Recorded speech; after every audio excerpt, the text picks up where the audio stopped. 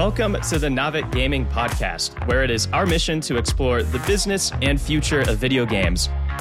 We bring together the industry's brightest builders, investors, and thinkers to keep a pulse on current events, dissect emerging trends in games, share lessons learned, and have a great time. This podcast is also part of Navic's growing ecosystem, which ranges from free and premium research to consulting and advisory services.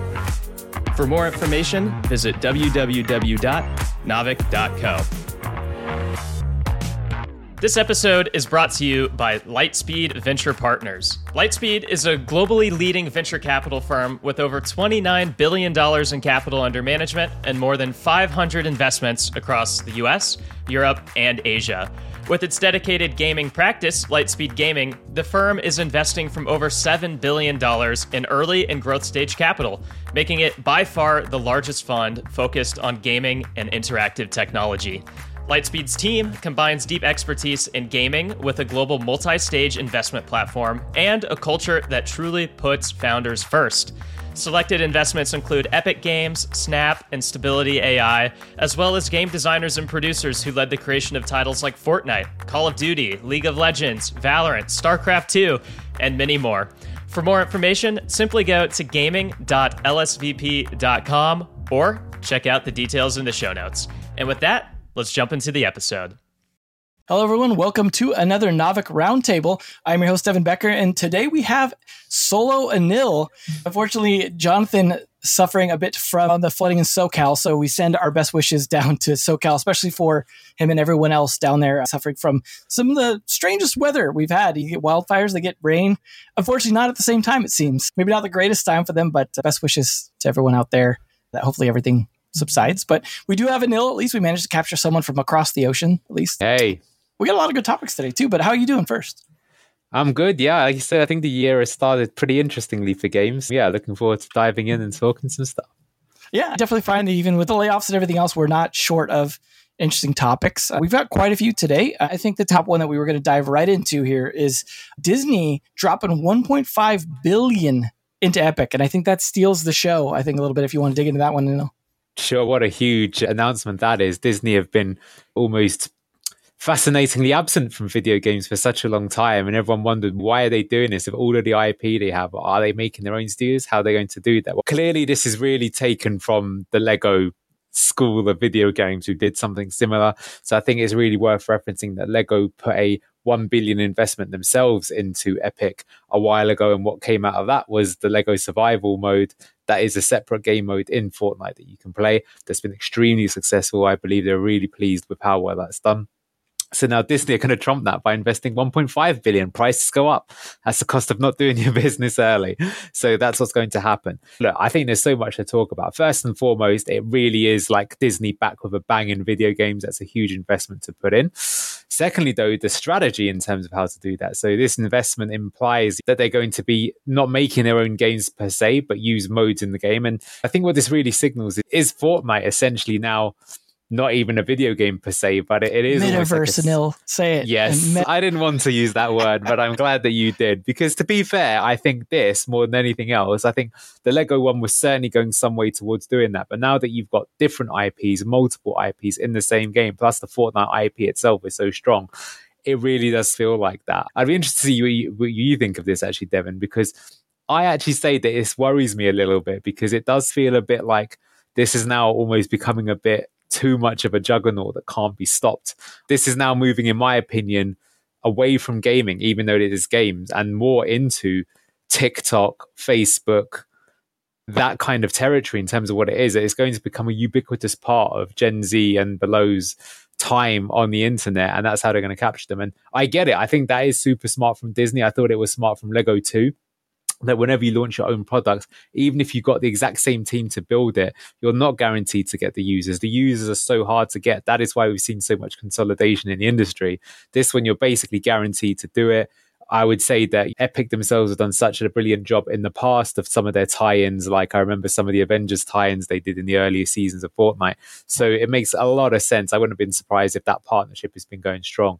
So, well, what are we going to see from it? That is very interesting. So the Lego was actually more of a kind of survival type mode, right? It was more Minecraft, you could say, more Ark. than it was Fortnite. Of course, they could have just gone pure Fortnite mode. So what are Disney planning? We really don't know. It's just pure speculation in terms of what to do it. Of course, Disney, they have quite a lot of IP on their hands, would you believe, Devon? I know that might shock you, but... I've heard of some of it, I think. Yeah, some Star sci-fi thing. Probably Skywalkers. Trek, right? Yeah. Apparently some comic book IPs and even some Mickey Mouse characters. Although he's now actually public domain, so actually to be fair... I probably won't see him in Fortnite anytime soon. Yeah. So what does it mean? Very interesting. So yeah, it's huge. Absolutely huge. I wonder how many more are going to go into it. Why they've... I will say this. I think from Disney, this is... And actually from Lego, it wasn't too surprising a move because they're companies that essentially they need a video game play, but it feels like both of those companies have been burnt in the past by trying to do their own thing from scratch, probably because of their own culture and the fact that their industry is slightly different.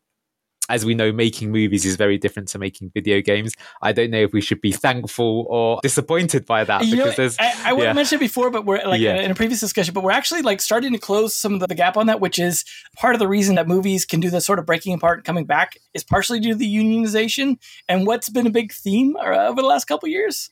Unionization. Maybe we're moving that direction, but that's a whole separate side topic. But I just want to mention that's an interesting one. I had a boss once who thought that could be the future of games development. I'm not going to say who that was. It was quite an interesting topic. I always feel that with games, you need to build that experience over years, so it's hard to do that. But perhaps not if you've got something like this where the tools are already there. So that's interesting to see. Yeah, I guess what I'm saying is that I feel that for companies like this that need to have a video games play but don't have the experience, the time to really get into that, this presents a new opportunity and could work out for both parties. And that's certainly what it feels like it is. It feels like that's the future of Fortnite and maybe even Epic.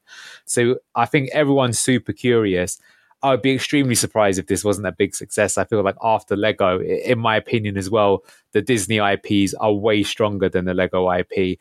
And even though I think we do have to say that in recent years, the Disney IPs have been lacking somewhat. It's a fact that their movies have not been performing in the box office as well as they have been. To be honest with you, this feels like a good move to recharge it because it's tackling into something that's more up their streets. That's my thoughts. How about yourself? Yeah. I think that the whole approach is totally interesting. Obviously, a big part of the reason they did this, and they said something about that in the announcement as well, is that their experience with Fortnite has been very positive. They've obviously done a lot of crossover IP. I think they did Star Wars and Marvel stuff. It's been very successful for them in approaching it's a good target audience for them, right? Where it's not overly young. Obviously Disney had a lot of times skewed very young. Now they're hitting a middle audience, which is a good target for a lot of that IP, that Star Wars and Marvel IP. So it makes sense to take advantage of that.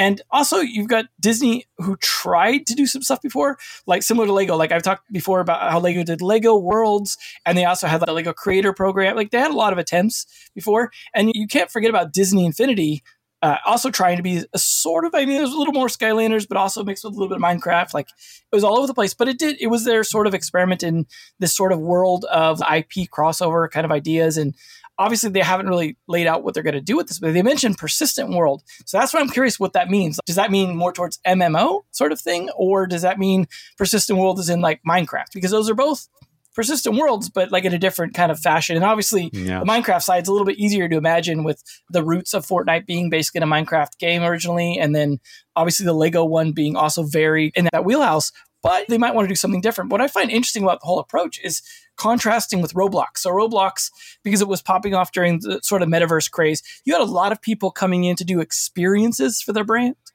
And I think that's a very different thing that to me screams advert games more than anything else.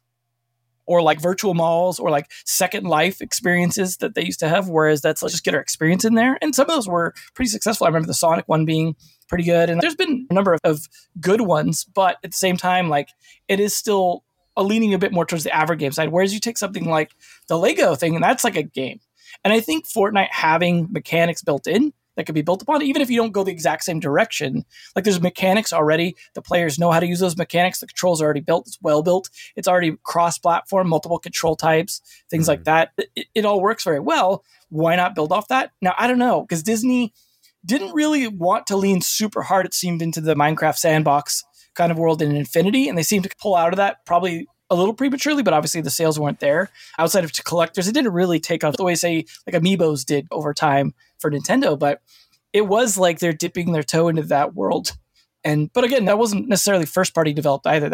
They tend to farm stuff out to different developers. So I do wonder in this case too, is Epic developing the experience for them, or is it like another studio, or is it like a multi-partner thing where Epic's doing part of it to help facilitate it, but another studio is also like doing a lot of the content? It's hard to say. Like Disney tends to not build a lot of their own content, and they haven't for a long time. They tend to part that stuff out in mixed results. Like we tend to forget there actually has been like a lot of Disney games. They've just been like a lot of mobile games that are tons of cross IP ones. Like all those, and then the whole Mirrorverse thing that they're pushing. I could even see them pushing, say, the Mirrorverse in this, like build up that world, because I've seen that IP start to grow a bit. And so there's angles there, but then you've got weird stuff like Disney Speedstorm, I think, is coming out, like finally hitting like 1.0 or whatever. And they've tried stuff, and I still see Lion King and Aladdin on sale, like on Steam, like recently for the old classics that they did back in the day. Obviously, I don't think they developed those in-house, but it's going to be interesting to see what they do with this, because as you said, the Lego one was a big success for them, and I think this just builds off of that. And Fortnite is obviously hitting like the right mark. Like they're not skewing as young as Roblox, so it's not as tricky for them to deal with. I think it's like an audience that's a bit more like gamer centric. And able to like get into it. But the fact that they've got all these different platform support, I think helps for them. And even if they have to go off the stores, they're willing to make it work on those platforms. And they fought hard for cross-platform. Don't forget, like they pushed Sony heavily into that territory, and they fought for that, and they're fighting for a lot of App Store stuff. If anyone's going to become the metaverse or take over, become this IP platform, like at least it's someone who's fighting for a lot of like beneficial things for developers. It's like actually things that benefit developers that will eventually benefit consumers, and dumping tons of money to us. Disney's dumping money into them, and they're dumping that into legal battles that may benefit us. Cool. Disney's now actually doing something useful with their legal battles rather than just trying to extend copyright for infinity. So it's kind of nice. I think it's a good thing. But I am curious though, like if you had any more information on exactly how Disney invested, because I did see something about a minority stake. So I'm curious, like how they're actually involved, like what the financial deal was, what level of like influence or control they might have over Fortnite or Epic or anything like that.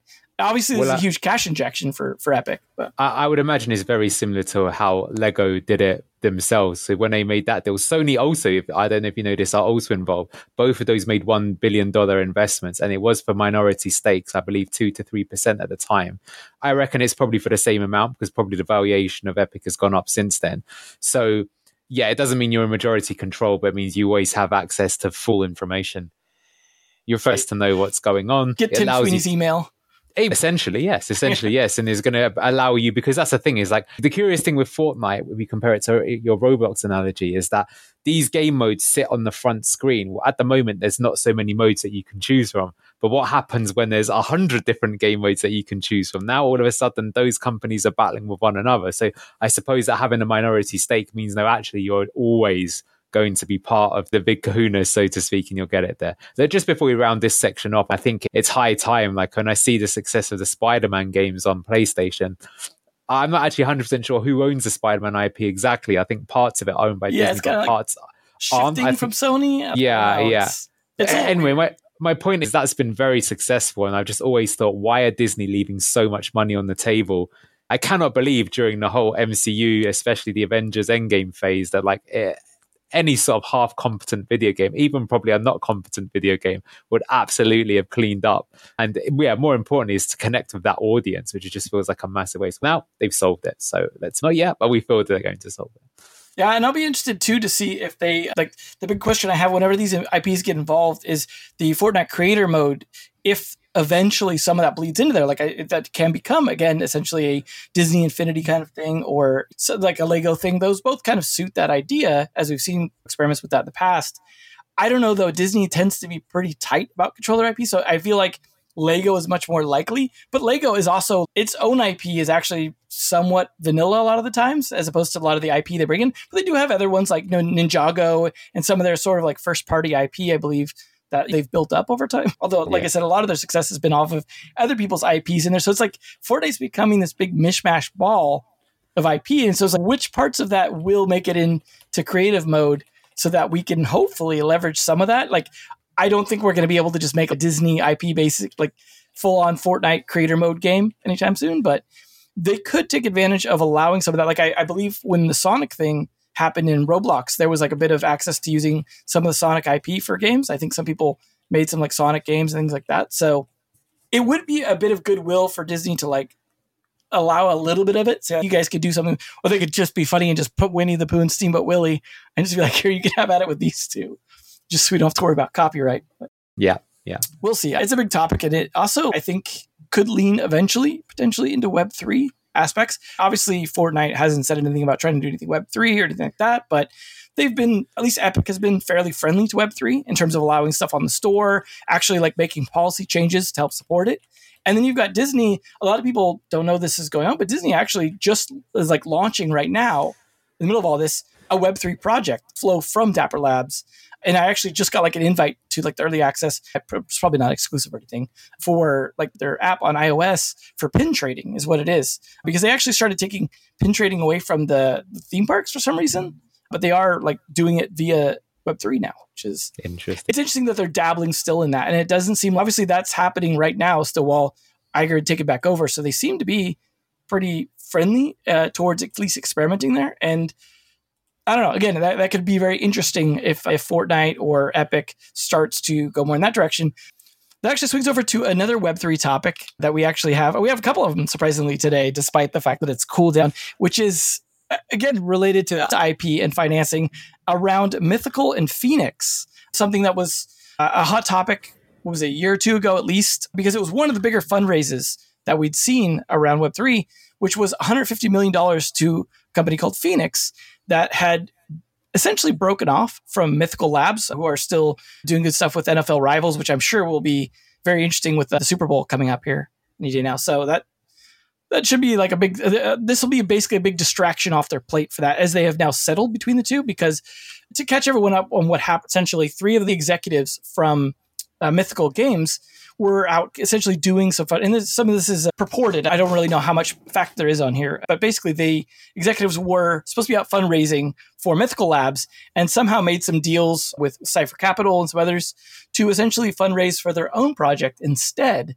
which is what the lawsuit was about.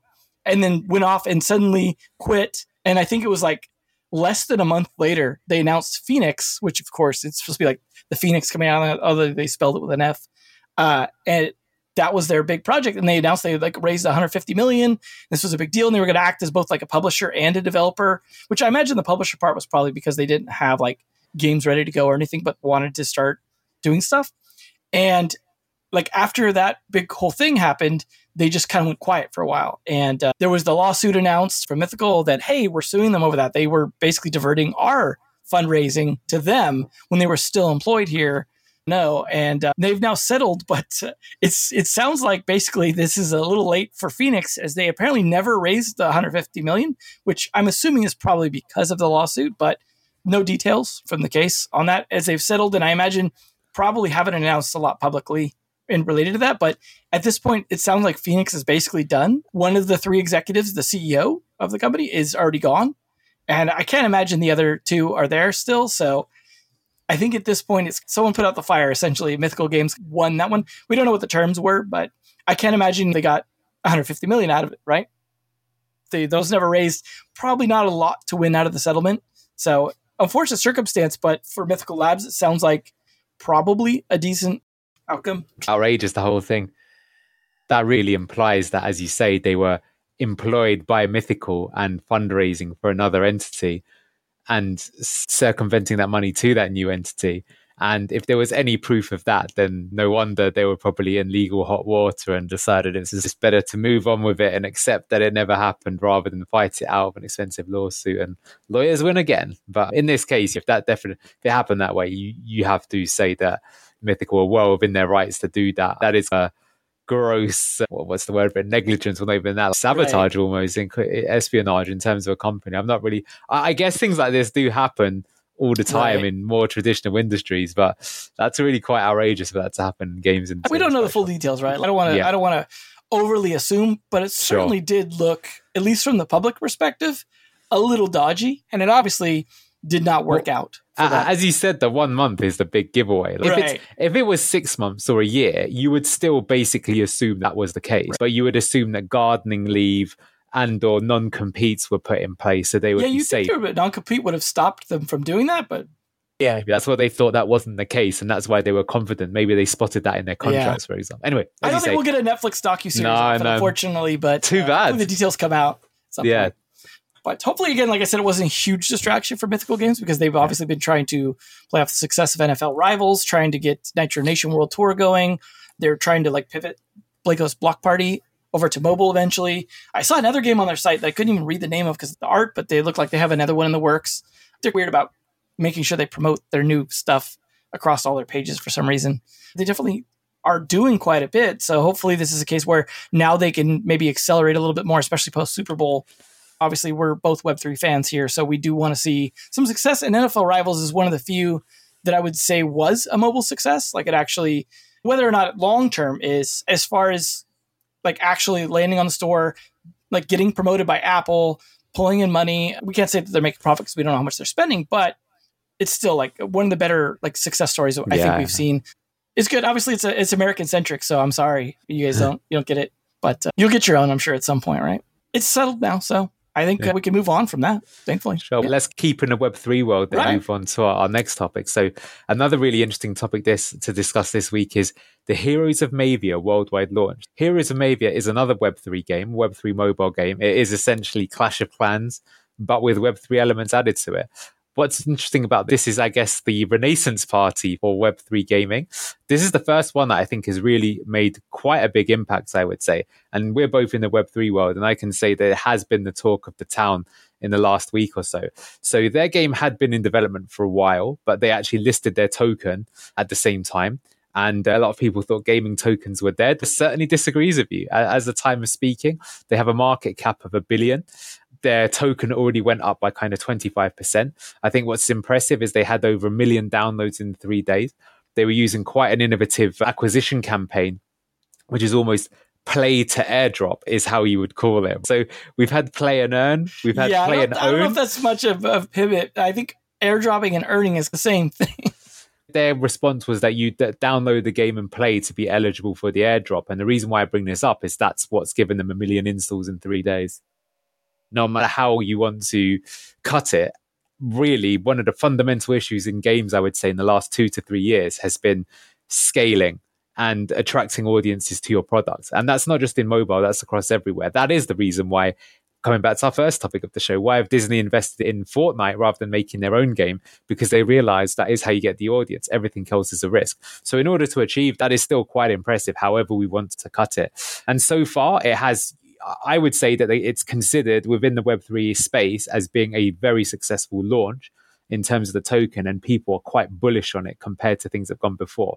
I think what's worth giving relevance to this as well is that there has been a bit of a renaissance in Web3 and gaming tokens over the last 4 to 5 months. Shrapnel listed their token at the end of last year, and that really surprised people with how successful it is. Shrapnel's like an extraction shooter style game. It looks and pretty high. As a side note, they have some playtests going on this week, I think, so you could probably find some videos of people playing online. There you go. It'll be interesting to see. I'm sure they will launch big at some point this year. And although it's more of a platform, the Immutable X token has also gone up quite a lot recently too. So there's 3 separate cases of things doing it. And it seems that after years of building and surviving the bear market, that now some of these games are releasing and starting to put in some performance. In terms of, just to give some more kind of context, the game is quite derivative, I would say. I hope it doesn't come across as unfair, but it is very much Clash of Clans. And I think if you look at the game review scores, it was currently sitting about 3.4 when I last looked at it. And sort of the 2 biggest complaints were, one, issues with kind of the servers. It may be getting hammered by a lot of people playing, which I guess of 1 million downloads in 3 days is understandable. So that's what they call a good problem, I think. Well, unless it does, unfortunately, say that they haven't built their architecture properly. But I don't want to speculate. I don't know if you remember this, Devin, but Simpsons Tapped Out was a thing many years ago. Oh, I remember it quite well. Yeah. They had to pull that and re-architect it, and it took 6 months to do so. So those things do go on, and it has happened. At least before. It was appropriately named. Yeah, or Drive Club. Do you remember that on PlayStation? Another similar one that unfortunately the architecture wouldn't support it, so it failed, even though it was quite. What big game launch doesn't fall apart almost immediately? We just had the whole thing with Suicide Squad. their early access falling apart like day one. It's par for the course at this point. We can cut them some slack. Yeah, the other one, I guess, was unfinished features. There's a lot of kind of coming soons mentioned in the game. I think one of the big things here is they're literally going up against one of the biggest games in gaming history, but certainly over the last decade. Clash of Clans has literally got, 12 years worth of content on there. If you're a player and you've spent 6 years in Clash of Clans, are you going to leave that game for a new one? Maybe not. I would probably tend on not, but that's... Well, if you think about it, so the big thing, right, is the sunk cost is the reason not to leave. But if you're talking about a Web3 game, and the Web3 game does offer the ability to potentially take what you have and leave, now you're like, oh, hey, I have sunk cost in Clash of Clans, but I'm not going to have a sunk cost in this game because I could take it out and self-justify why it's okay to do it a second time. Maybe. I'm just saying a possibility. That's exactly where perhaps you should work for Mavia and Scry Studios. But look, I want to say firstly, for someone in the space, congratulations to them. I think regardless, it's still a pretty good game. It's going to grow and get better over time. And it's showing, well, look, I mean, here's the questions of why I wanted to bring it up. Is this the start of a new wave of Web3 games this year? In my opinion, I think it will be. I think you're going to see much better quality stuff coming out this year. I also think with the sheer number of games, maybe not necessarily this year, but that were in development, that one surely is going to break out and be pretty successful. And that may even make many of them. I think the space has definitely evolved a lot, but now that this quality has been increased, are we going to see this kind of new wave? I suspect we probably are. Coin is halving in April. Will that lead to a crypto bull run? It's already up. I think I saw some notifications earlier about it hitting 45K again. So I don't think bull run, I'll be honest. But at the same time, it's not all sad times. So I would agree. I feel with two wars literally going on the planet right now, I don't think that's good for going to lead to a bull run. So that's maybe something outside of its control, but we'll see. Do we think the game can sustain its performance? I think that's an interesting one, because what tends to happen with a lot of the Web3 games is that they come out with a strong start. I can remember the game Thetan Arena from a few years ago, but it can't really maintain it because not enough people doing, and people are aping in to buy the token. It's going up too quickly, too soon, and then it crashes and then it's all dead. One thing I'll say is a game that is based on Clash of Clans is going to have a lot of progression and a lot of meta to keep people there for a long time. At the very least, it has a lot to look at from what Supercell has done and copy if they want to, or make adjustments if they feel like, hey, that was not the right direction, or the players being like, hey, we actually want more of this type of game. They do have some opportunity to steer it a little bit in a different direction, potentially. Exactly. They do say that the Mavia token is going to be used for governance and making decisions. So it'll be interesting to see how that plays out. And you kind of already touched upon it. One of the questions I wanted to ask was, what impact does the Web3 element have in terms of interest and reception? And you made quite a good argument there. That could be a reason that you think, well, okay, hold on. If I go into this game and then it turns out I don't like it, I can actually get something back from it. Or I can play the game around the game if I come into it. And that's always been one of the things that we people have said could be the reason why Web3 gaming takes off and it becomes a thing. It's certainly possible. You certainly see that kind of evidence in behavior in other non-traditional games and markets. So we'll see that. And I think, perhaps the best way to describe this is this might not be something that's gone completely nuclear like Power World, which we'll come to in a moment, just to give an update on that, which is, that's why I feel this year has already started in a pretty interesting way. I would say, look, we're only 6 weeks into the new year. We've already had Disney dropping 1.5 billion in making a Fortnite game mode. We've had a game come out of absolutely nowhere to be the new darling of Web3, all streamers worldwide. Yeah, it's not the only one too. We had other big success stories like Lethal Company and stuff like that. Some of these smaller ones. So you never know this year. And now we have the renaissance of Web3. So I think that's already quite a lot of interesting things here to see. And what I would say is I feel that this game has probably got a strong enough start now that it may give it a platform to see if that model going forward. So, if we conceptually think about it, a game where the players have genuine power to decide what comes next and ownership over it, you're certainly pulling a face, and perhaps that face is right to be pulled. But it's an interesting model stroke hypothesis for, can you make a game and sustain it that way? My personal opinion is I think that could be a very successful model. I think that what I think over the last couple of years is that games these days are really growing from word of mouth. I would say that's known for about the last 5 to 6 years. That's the biggest way to pull in new people, is that one of your friends is playing it, so you want to play it with them. If there are games where you feel that then you have ownership over it, and those sneaky devs are actually listening to you and doing what you want and doing things that are in favor of the player base, does that actually lead to an overall more profitable game, which flew in the face of what was previous logic in yesteryear? And I feel with the games industry getting more and more competitive, that perhaps that is the way to go, because it means that you have something genuine, and that connection is going to be the thing that keeps you in the game. There's so many games that, the truth is that if no video games came out from now to the rest of your life, you still wouldn't have enough time to play all of the video games that are out there. And I'm sure that everyone, no matter how much of a gamer you are, you've missed out on some absolute incredible titles. It's just the way that it is. All I'm saying is that I wouldn't rule this kind of thing out. I think that so far it's done it in quite a nice way. There's no sort of like power progression there. It seems fairly fair the way that they've done it. Obviously, Clash of Clans is a power progression game, so maybe it's not going to quite work in that space. And that would be my question for them, actually, like how you make that work in such a setting. But like I said, I think it's really interesting, one that definitely a lot of the industry will look at. Perhaps it's a false start, or perhaps it is another big checkpoint on the way to seeing some kind of new tech and disruption in the games industry. I think you touched on the most important topic, I think, going forward for Web3 mobile, which is, does this work for user acquisition? If it succeeds in it, because the Web3 part, you're going to see more people do it. That's just how mobile works. It's a lot of Xerox machines out there. They see something that works, everyone starts doing it because, well, it makes business sense to do that when it's especially a lot of business people running these mobile game companies, when you're so analytics, data driven, so numbers driven, like it. If you see that work, you're going to try and do it. We saw what Fate and Arena did that you mentioned earlier. Like that had a pretty big impact on people being very excited about that. But we didn't really see a lot of mobile hits come out after that, which was surprising because I don't want to denigrate mobile development, but it's certainly a little bit easier, I think, than say trying to develop for consoles or potentially even PC. You had these potentially big AAA games coming out and stuff. And it's like, why isn't everyone just tagging into mobile? Obviously, there was a lot of uncertainty around the app stores, and I think that contributed to the slowness of this, and like this idea of this renaissance that may just be a delayed, hey, we had to wait till we know what the policies were before we could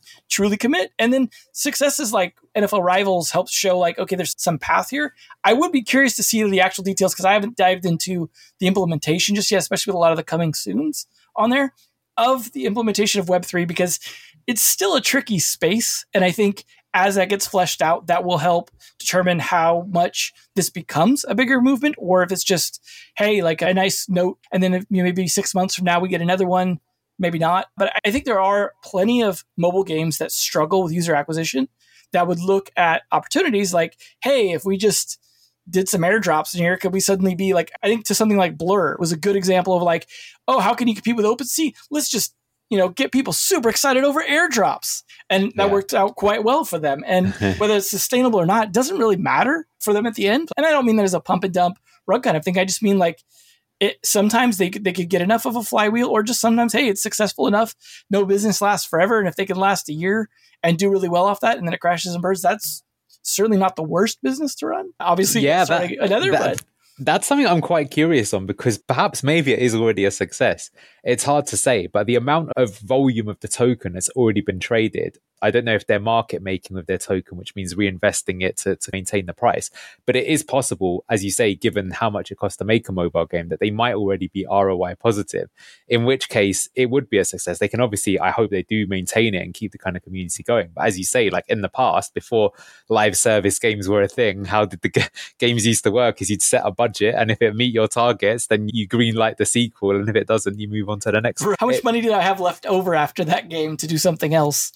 Pretty much, yeah. Or DLC, maybe, if you're lucky, like, oh, we think we can squeeze a little more out of this. The expansion pack model as well, right? As the old used to be in yesteryear. So yeah, then we'll see how it goes. I think you're right. I think that would be a prediction I would make, is I feel that maybe not this year, but I think what this year will really flesh out what will be then allowed with kind of Web3 and mass market, and we'll start to see that more next year, because I feel that like this year will give us the answers, and then the legislation will be made so that it rolls out. Unfortunately, it still takes a bit of time, but this is still a great first start, I think, for doing that. So just so people know, it's not currently working in the game, and not at least what I could find, but supposedly they will have the ability to buy the Web3 assets inside the game using a marketplace, using some kind of proxy currency. Maybe going with the kind of the stepping route or something like that. Yeah.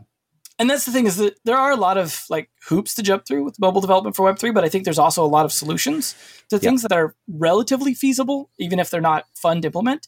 And I think as we see more demonstrations of that, the step-in example I mentioned with their sort of like side currency to try and make Apple happy and things like that, I think in these situations, if you manage to pay the troll under the bridge their fee, you could pass as much as you need to. And that's what it comes down to. As long as you're like legal and making sure Apple or Google get their cut, I think we'll see a lot more stuff be okay. And I think one of the things that may contribute to more of these things, if it's successful, right, where it's like people see the success, they will try and do more of it, is like the tooling has improved over time. There's more frameworks and SDKs and tools and stuff to where it's more doable in a shorter time frame than it used to be. And so, as I mentioned earlier, Heroes of Mavia is not like a new game. Like, it didn't come out of nowhere. They announced it a long time ago. And that is one of the things, too, you have to consider, is that they had an invested player base a long time ago, something like Kickstarter or something, where they're invested in it, but maybe even more financially than like a Kickstarter where you just bought something ahead of time. This is really like investing in the game. And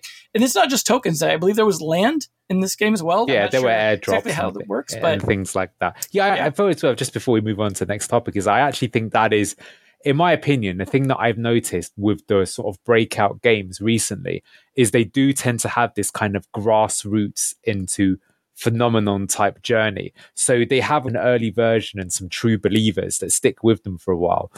They're building like in the spare time, secretly undercover, but they're always making the quality of the game or the fundamental gameplay loop really good. And then at some point it crosses a threshold where actually it is good, and then they go big, and then it sustains because it's good. So yeah, maybe it is like a Kickstarter plus, but it is interesting because what I'm saying is that I feel like that is proving to be a bit of a consistent way of being successful. Right. And in the industry right now, where it's big bets that you're making on and people generally trying to play it safe rather than scared, maybe that's the way that you get around. That's the thing too, is like a lot of the big companies are trying to make games. They're either trying to capitalize on IP, or they're trying to do a bunch of soft launch testing on some idea that may be a clone or maybe like an iteration of something, and then just doing a whole bunch of analytics stuff and then pumping for scale once they figure it out. But it's not really like community building. And I think Web3, whether you like it or not, has actually changed that quite a bit. Like, they've really shifted people's mentality around community building on Discord, especially. I think Discord has probably been the biggest beneficiary of Web3 that doesn't get talked about often enough. Is just they get gaming in general, I would say. I feel right. And so it's one of those situations where like the community building was just ignored for a long time. Mobile was very not social, didn't have a lot of social aspect to it. Reddit was the closest thing we had to communities around mobile games. Maybe occasional forums, but forums slowly died off in favor of stuff like Reddit. And so I think we're in a position now where community building should be maybe a little more considered earlier on. People like working with the community, building stuff up, instead of this idea of we just always have to rely on IP. If you're going to build new IP, it can't always just be off of, I'm going to have a huge marketing campaign and shove this in everyone's face, and that's going to build the IP. I think that model, while it still can work, is a little expensive. Now, I think that's the big problem. Do you think it can work? I'm not sure it can. It can. It's just really expensive, and a failure is a big failure. But even like with huge IP, it could still fail. Like you said, even Disney has been struggling with their Marvel IP and other things a lot, even with successful IP. So no surefire bets. But speaking of like the groundswell of like community sort of build-ups and games, obviously, we mentioned earlier, Power World continues to do quite well with some big numbers coming out. We talked about it like early on, and it's still growing. That's what I just wanted to point out. We don't need to do like a big update on this, but it's now hit 19 million players. So, with these games that kind of come out of nowhere, I think recent examples would include Fall Guys, would include Among Us, but these games didn't really sustain. To grow to 19 million players is pretty impressive, I would say. And I think because it's based on kind of survival mechanics and Ark style gameplay, I would suspect that whilst it may not sustain that amount of players, it will probably keep a lot of players for a long time. So I think this is now a big success. And a lot has been spoken about it, but I am very curious now to see what happens with this, because going back to our kind of recurring theme today of people not necessarily taking risks with new kind of mechanics and things like that. If you already owned an existing IP, or I don't know, just to put it out there, if you were Disney, We've just seen that Pokemon with guns works. Does Disney characters with guns work? I don't know. I got Disney Speedstorm, so we can see them racing, and then we've got them fighting in like Mirrorverse stuff. So like, I feel like they're edging that. You never know. Maybe I could see it with a gun. I think if you made a Power World game with Disney IP, that's the thing is if Disney did Disney stuff with guns, there's no way that wouldn't sell. Like, it's just a matter of whether or not they want to protect the brand enough to not do that. But I think there's no way that doesn't sell. Like, it's just going to. They don't have to be guns, right? They can be super soakers that shoot foam or whatever. Yeah, people hitting each other with frying pans and stuff in mobile games. Like, obviously, there's some level of weapons that like they consider are okay to use. Or even in the Infinity games I mentioned earlier, like, there's still combat. So I don't know. So that is, I'm sure this was discussed last week. That would be my prediction, is that which major IP is going to take their mechanics and do their version of it first. Surely Pokemon have already greenlit their own version to do it, seeing as the game's literally proven what's them to do.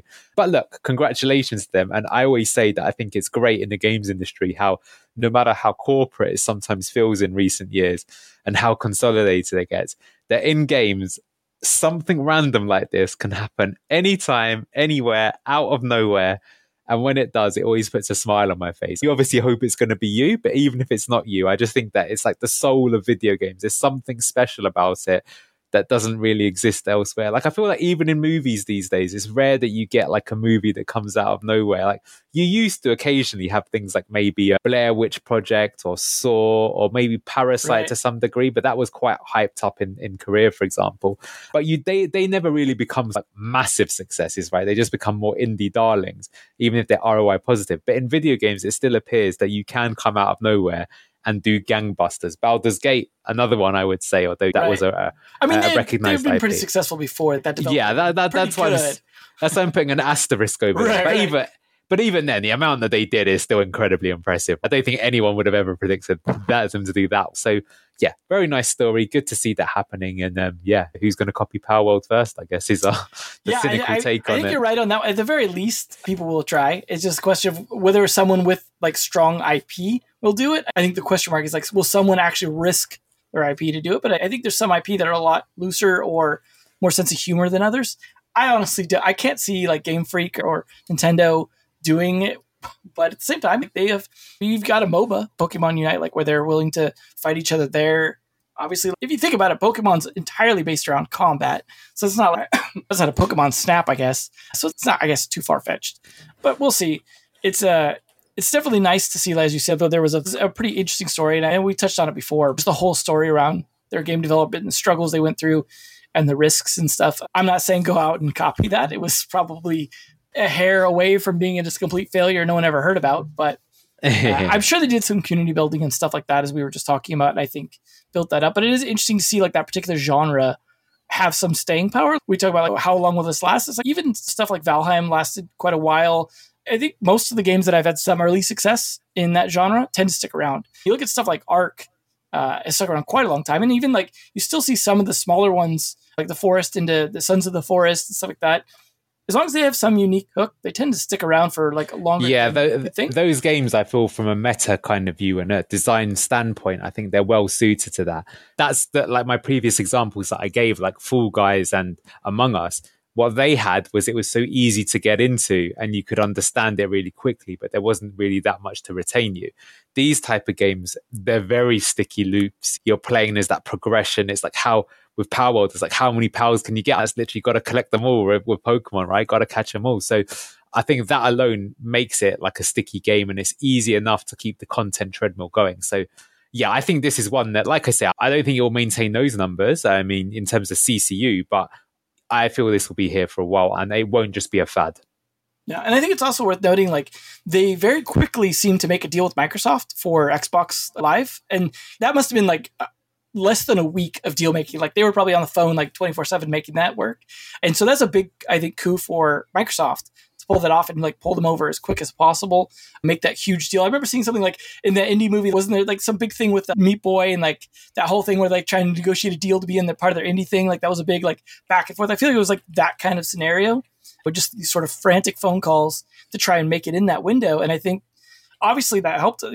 We talk about the 19 million, and that was 12 million on PC, which of course, like, it's been dominating Steam. It's like right now just below Counter-Strike 2, but it was like above it at one point even. It was like the top game on Steam, period. And getting above Valve's games is never easy. That's a rare feat.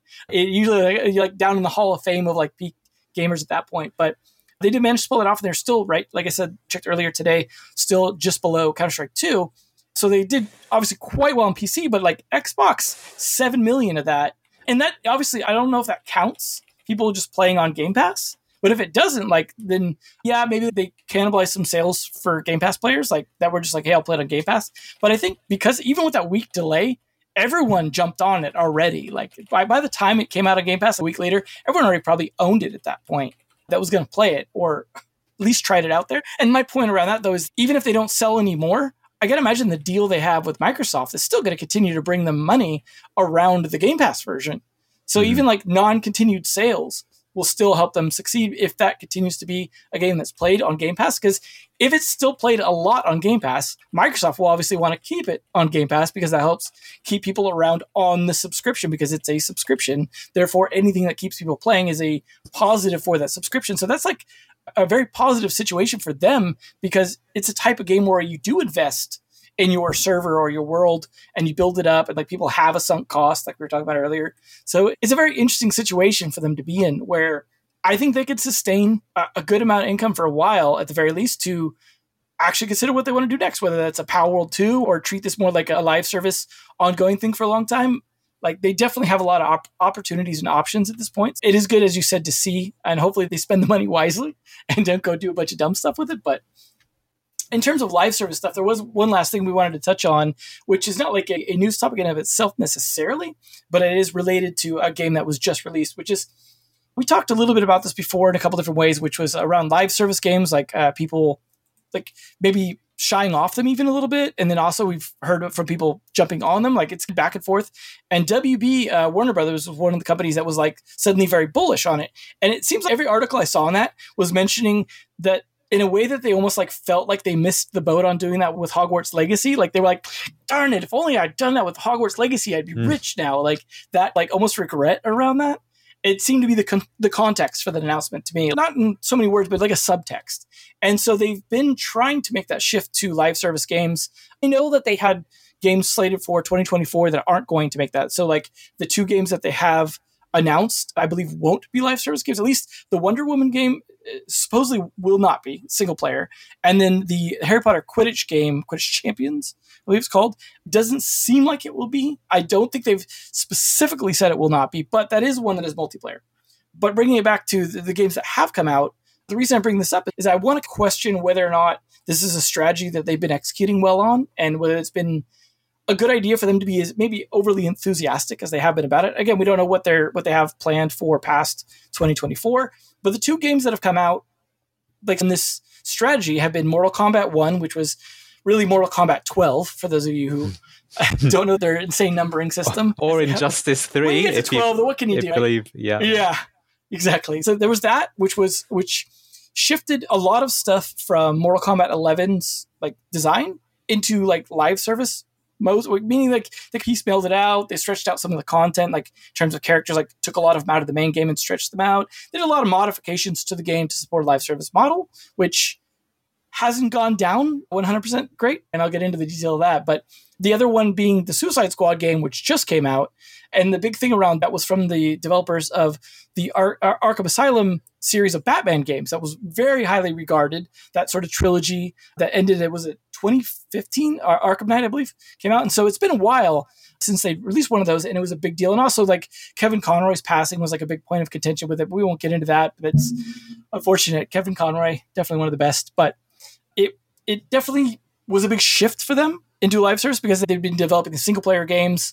Obviously, Mortal Kombat wasn't single player, but it wasn't truly live service. This one was like shifting from single player to live service, looter shooter, almost like Destiny or something like that sort of model, where it's very grind heavy. This story ends before really the live service starts, and then it's like artificially stretched out past then. And for games that are built around their story and their immersion and that sort of single player experience into this different co-op shooter experience, it hasn't seemed like it's worked out great, and it's a little early to be 100% on that. But I do think if we look at the numbers around these games and the responses, stuff like that, it is looking like they could be maybe putting the cart before the horse when it comes to converting at least established franchises into this model. And that's what I worry about, because WB is more than happy to constantly beat their chest about their IP and their franchises. So I would expect that is where they will plan to use this stuff. First off, I just get your take on sort of Mortal Kombat, being a Street Fighter, fighter fan in general. I'm sure you have lots of opinions on that, but also anything you have to say about Suicide Squad. I haven't had a chance to play it, but definitely. It seems like growing pains for WB with their live service strategy, which is not surprising. It's funny how you see so many companies pulling out from it. I think it's one of those things that you have to have conviction for, because if you're going to do it, you're not going to solve it immediately. You've got to stick the course. And for as successful as Fortnite has been, remember that game was in development for around 7 years and didn't exactly have a smooth start. And it was a huge pivot. Yeah. They changed the game. Let's be honest. If it wasn't for PUBG, I think the game would have failed, but they spotted that and managed to change and put that game mode in. So that's what I mean about, are you going to stick with something or not? I do think what's a bit weird with WB, though, is that there are some of the games they choose to be live service. Is it the right pick? Like certainly with Suicide Squad, that was one of the big, so well, you're kind of, your reaction here for those on the video, you can see it is very similar, but as you say, for a studio that was so known for making these great single player games, even though they did move more to open world over time, is that the sort of, with characters and the story, can you really sustain that as a live service? It doesn't seem like a good fit. I know they had some technical problems, but you've also got a studio that doesn't have experience in building those games. So if you put that all together, would you expect that to be a super smooth smash hit right out the park? I probably wouldn't, would be just my not knowing anything but just 50-foot view of things. Mortal Kombat, I think, is an interesting one. It's funny because you asked me, what do I think of it in terms of being like a fighting game? And I've always said that, like, as weird as this sounds, it's I don't really consider it a traditional fighting game per se. I don't think that's a bad thing. I've always felt that it has more of a kind of casual flavor to it rather than an arcade view. So people I know who play that game, they are more from the casual standpoint.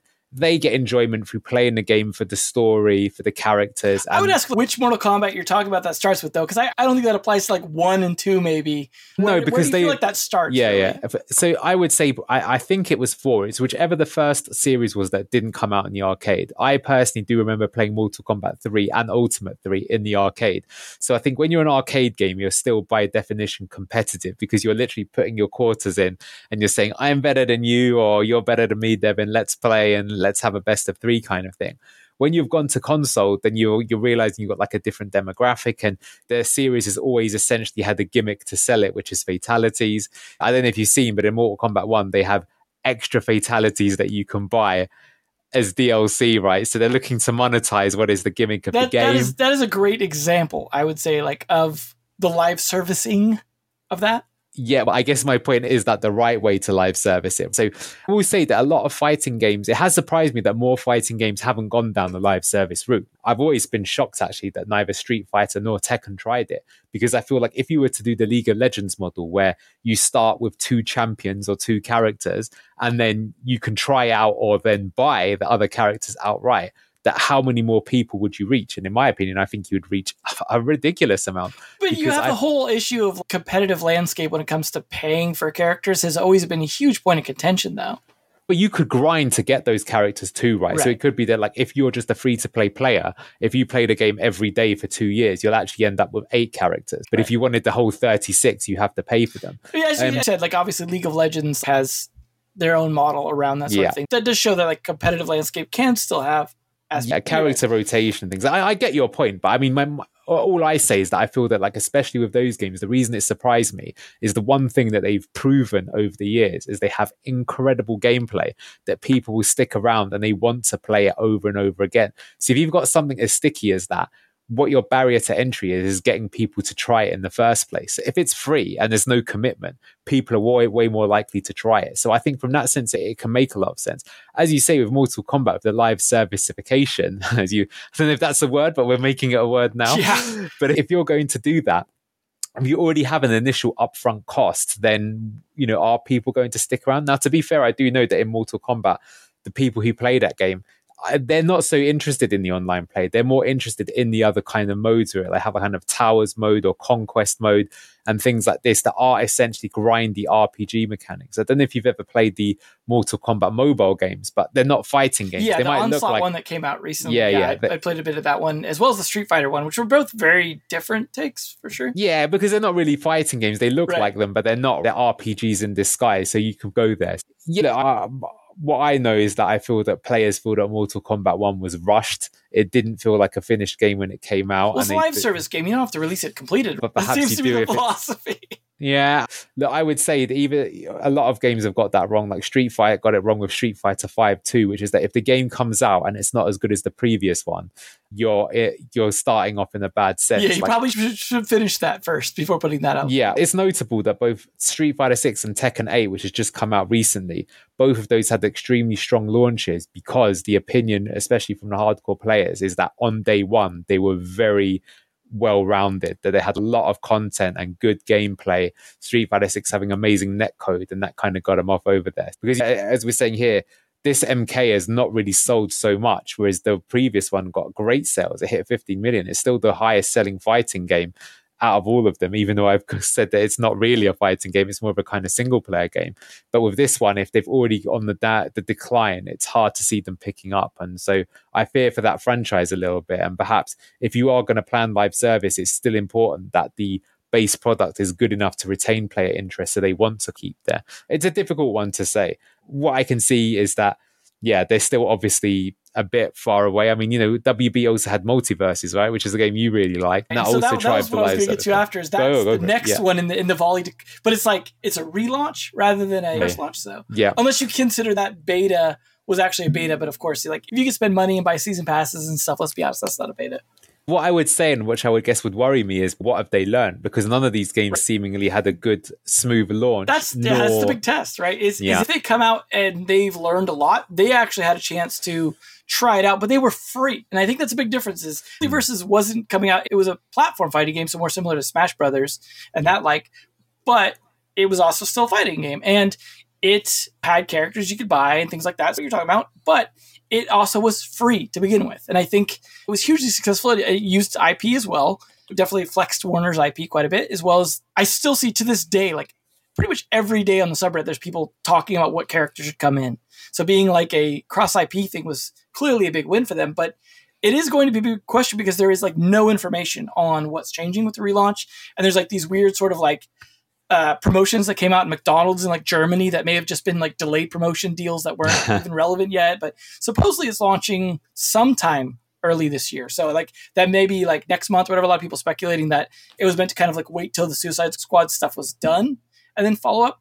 It is important to bring up to see like, did they learn from that? Because their big problem was around monetization and retention were like very difficult for a Smash Brothers style game, because that's difficult to do. But we still have games like Brawlhalla that are managing to survive. So clearly there's some model that works. And that also is dipped into cross IP and stuff. So it's just a question of like, did they learn anything? And if they do, that would be valuable learning, I think, for WB in general. So like they pretty much took a year off that game, which can't have been cheap to be spending on that. I doubt they like scaled the team down to retrofit it either a lot. So they probably were working very hard on it, like expensive. So hopefully it's a case where like they were essentially investing in here's how live service should work. Obviously we'll find out when it comes back out. It was free, so obviously you could try it when it comes back out, unless for some reason they pivot it to paid. But that is a big difference. Is both Mortal Kombat and Suicide Squad were paid up front games meant to continue to monetize you after that.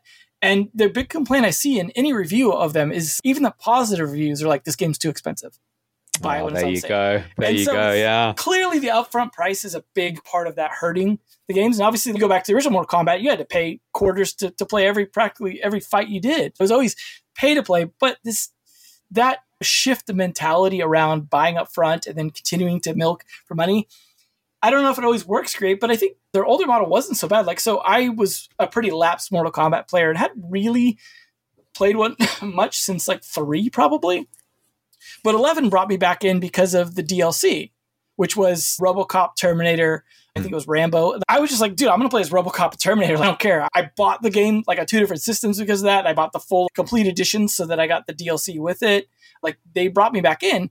But if that was like a live service model and I was having to buy that game and then do some weird grinding stuff or all this other stuff to get it, like that wouldn't have sold me the same way that did. And that brought me in as a Mortal Kombat player to the point where I was like actually excited to see what one would do. And then they dropped the ball, in my opinion, with that. And it's interesting to see like that upfront cost as well seems to not be helping retention. Obviously, it helped their initial profit, right? The way they supposedly sold 3 million copies, but they haven't said anything since that. And that's the part that makes me suspicious. They announced that when they hit the 3 million, which was like very early on, and then have been dead silent since I couldn't find any numbers after that. And that was quite a while ago. It was September, I think, was when it launched. And they, you know, they announced those numbers, I think like maybe a month or so after. And they were like, just to give Steam numbers as an example, they were like 14K average players. That's the average, not peak. And they're all the way down now to one of the lowest of all the fighting games. Like, what was it? 1.7, which is, that is below games that have been out since 2021. What was it? Guilty Gear Strive, which still has some life in it. That's hitting Evo again for the third time. It's like, it's got some life in it, but it's a 2021 game. And that never had big numbers, but it still managed to hold in the thousands on average players. And it's 1.9 right now. And you've also got like 1.9 for, what was it? Grand Blue Fantasy Versus, which is Rising, which is, I'm sure like the aficionados have been all over that, but that's not a game a lot of people have heard of. And if that's hurting worse than a huge franchise on its 12th game, that's not a good sign for a live service. Like the whole point of live service is that retention. Obviously, we don't have numbers for console. These are console-centric games more, to be fair. Like the numbers would be better on Xbox or PS5, or maybe not Switch. The reviews on Switch tend to be very negative in terms of performance and stuff. You still have a point, though. Those Steam charts do tend to be indicative, because if we compare that to 11 still had quite a strong base even years after 11 almost has more than 1 does right now. 11, I think, was at like 1.7 or like 1.5. Yeah. Like it's actually close. They shouldn't be neck and neck. Yeah. I mean, I know Battlefield 4, for example, was one of those kind of games that would hang around, but this is supposed to be a pass the torch franchise, not a go backwards franchise. Exactly. So just think this is an indicator that maybe WB needs to like calm their excitement for a minute. And like, if these games that they're working on now aren't coming out this year, take a breath and think about their strategy. So they're not just like excited about the next Harry Potter thing they can slam live service onto, and make sure that it makes sense. Cause like even Harry Potter is not really a good fit. Like for Harry Potter to become a live service game for the same reason was Suicide Squad a good fit. Maybe if you have the right developer who knows how to do that correctly. And this is nothing against Rocksteady, because they're fantastic developers. Like they make a great game. So like I still see a lot of positive reviews, and right now it's still at very positive on Steam with like about 84% positive last I checked. So there's still a lot of people enjoy the gameplay. But like I said, even the positive reviews that are part of that 84% are like, this game's too expensive, buy it on sale. Like it's not enough for them to refund it, but they wouldn't buy it again, kind of thing. So this is a difficult position to be in, where you're charging full price for these games. And you know, obviously looking at Street Fighter 6 is still doing better. Tekken 8, which just came out, is doing better. And these are games that aren't, like as you said, leaning super hard into live service, but they are doing DLC, right? They're doing more like what you would expect from these games, which is let's release a solid game and then continue to expand on it. Not let's release a rushed game and then piecemeal it out so that people have to wait a month between each thing and get quote unquote excited about it. It's clearly not seeming to work, in my opinion. Obviously, Suicide Squad's a little early to be sure, but I do see them already starting to tank in terms of number of players. And it's fairly low number of players for that type of game that's a co-op multiplayer game, which means you're expected to be at least more than one person. So the number of players matters even more than like a 1v1 fighting game would, for example. So it's not looking great. Obviously, Multiverses struggled and may or may not be able to come back. I really hope it does, as a fan of that game, just because it was a fun game. I liked it, and it was free, and there's no reason not to jump in and have a good time as long as you wanted to. And that wasn't overly monetized. It wasn't stringing you along with stuff. If you wanted characters, you get them. They weren't crazy. It just didn't have the retention. That's the problem I see with a lot of the stuff when we talk about people backing away from live service games. Is retention is not an easy thing to do, and it's hard to do it without skewing the game in negative ways. But you can do it positive ways. It's just not easy. It's not the easy lift. So I feel like we'll have to wait and see the other IP that they have that they've mentioned, that I do think, obviously DC outside of just Suicide Squad, the Wonder Woman game, like I said, is not tagged to be like that. It's meant to be open world, whatever. And surprisingly, I noticed it was from like a developer. I'm surprised it's still doing cool stuff, like Monolith, which goes way back to like Blood and Shogun and stuff. But cool to see they're still around doing stuff. And they're a good developer, so I do expect if they were to do something, that they would also be able to do it well. But I don't think That's going live service. But there's also Harry Potter, as I mentioned. And Game of Thrones is one that they've teased a couple of times. That I could see them going more in that direction. And they didn't mention, I don't know if they have still deals around Lord of the Rings, but that was what Monolith had done previously to this, was the Shadows of Mordor games, which were quite good. I don't know. We'll have to see, but obviously there's a lot of different directions you can go with any given IP. So there could be something very appropriate in DC that makes sense for live service and just have the right developer and, I don't know, think about it correctly, because I hate to see them screw this up with good IP, and especially with franchises going back to the 12th game now. And as a side note, I just happened to catch a really great documentary on Midway that includes a lot of like the early stuff of Mortal Kombat. Which one's that? On YouTube, called Insert Coin, I think it was. Oh, okay. Sure. But I do recommend anyone who's curious about the early Midway people and their mentality. Just as a fan, I think it's a fun watch. I think it's, if you want to see how Mortal Kombat developed originally, I think that's a great one. It's just on YouTube, so I think you just watch it for free. But definitely recommend checking that out if you're interested in the early roots of like those people just doing crazy stuff and not thinking about it from live service, but still thinking about monetization, which was interesting. Like they're very much like how they're doing the sales of it's quarter by quarter. And I don't mean a fiscal quarter, a literal quarter, 25 cents at a time was their mentality at that point. And so it's a very interesting, I think, contrast to looking at and in context for something like Mortal Kombat 1. So we'll have to see. Obviously, like Tekken 8, for example, is pretty new. Multiverse hasn't come back out yet. Street Fighter 6 may or may not have a long lifespan. It has dipped a bit in terms of player base. We'll see. I'm not ruling Mortal Kombat 1 out yet, but I do expect that they're going to have to work to earn things back a little bit. The scores on Metacritic are not great. The reviews are mixed on Steam. While Suicide Squad has had a better start, I do expect that will also potentially suffer a similar fate if they don't find some way to pick that up. Just word-wise, if you're doing live service games, like, just think it through a little. Think it through. Yeah, I would always say take your time. I think it's interesting you mentioned the multiverses. Just to put it out there, of course, I get it that portfolio slates are planned years in advance with revenue targets, so it's easy for me to say this. But if I was someone like a Sony or something similar, I think rather than committing to having all my games live service right away, I would choose one kind of smaller IP and or game and studio and use it as a testing ground and really just work it out so that you can fail 5, 6, 7 times if need be until you really learn what you need to do. And then once you've got one that is a success, then you look to bridge it out. I suppose, to be fair to Sony, who've bought Bungie, they probably think that because they have the Destiny IP now in their stable, that they've already got that. But yeah, for example, in WB, I think just if you make your entire slate like that, and you haven't had one success, it just feels like you're making the same mistake in different ways multiple times rather than solving the core issue. Like I said, that's one way to learn. Yeah, I suppose so. The more expensive way to learn, but yeah, like I say, I just want to say that's a very easy thing for me to say and point a critical. I get how it works in these big organizations, but my experience is that the amount of times, I think we've discussed it many times on this show or off air, that to get a live service game working, it's like a fundamental shift in the way that everything is done. It's not just a case of the game quality and things like that. I mean, it's interesting how earlier you mentioned how you felt making mobile games was easier than console and PC, but I feel now, yes, I was going to say that I feel in the space year 2024, which is now where we live, that's not so the case. Maybe from the pure artistry and visuals required. Yeah, I'm talking about the technical aspects. Yeah. But if you include the overall package, I think you'll find that there's different problems that are just as complex in different ways. There you go. I'll end this with one final thought.